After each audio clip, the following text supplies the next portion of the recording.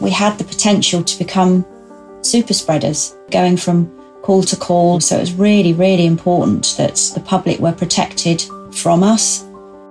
So I went to Devon, and that was the first time that I'd properly spent time with other amputees. I did things that I didn't think I'd ever be able to do with my prosthetics.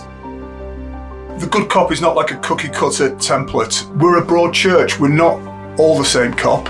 We're all, I would hope, an acceptable cop, but some of us are exceptional in some areas of our practice.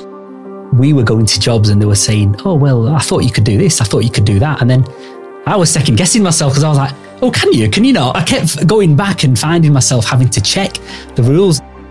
What was really striking was that 88%, so that's pretty much 9 in every 10 police officers have said at some point during their career they've been assaulted, which is a staggering number. Let's just take the first year of the pandemic from March till March. Of course, the legislation in Wales was different, so everything we did was doubled. In total, we had about 117 changes in legislation. There are some particular characteristics that really make a good cop, and I think those characteristics are curiosity, empathy, and reflection.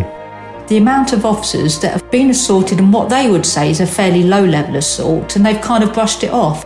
Well, it's not acceptable. We're the police. We're there to protect and serve.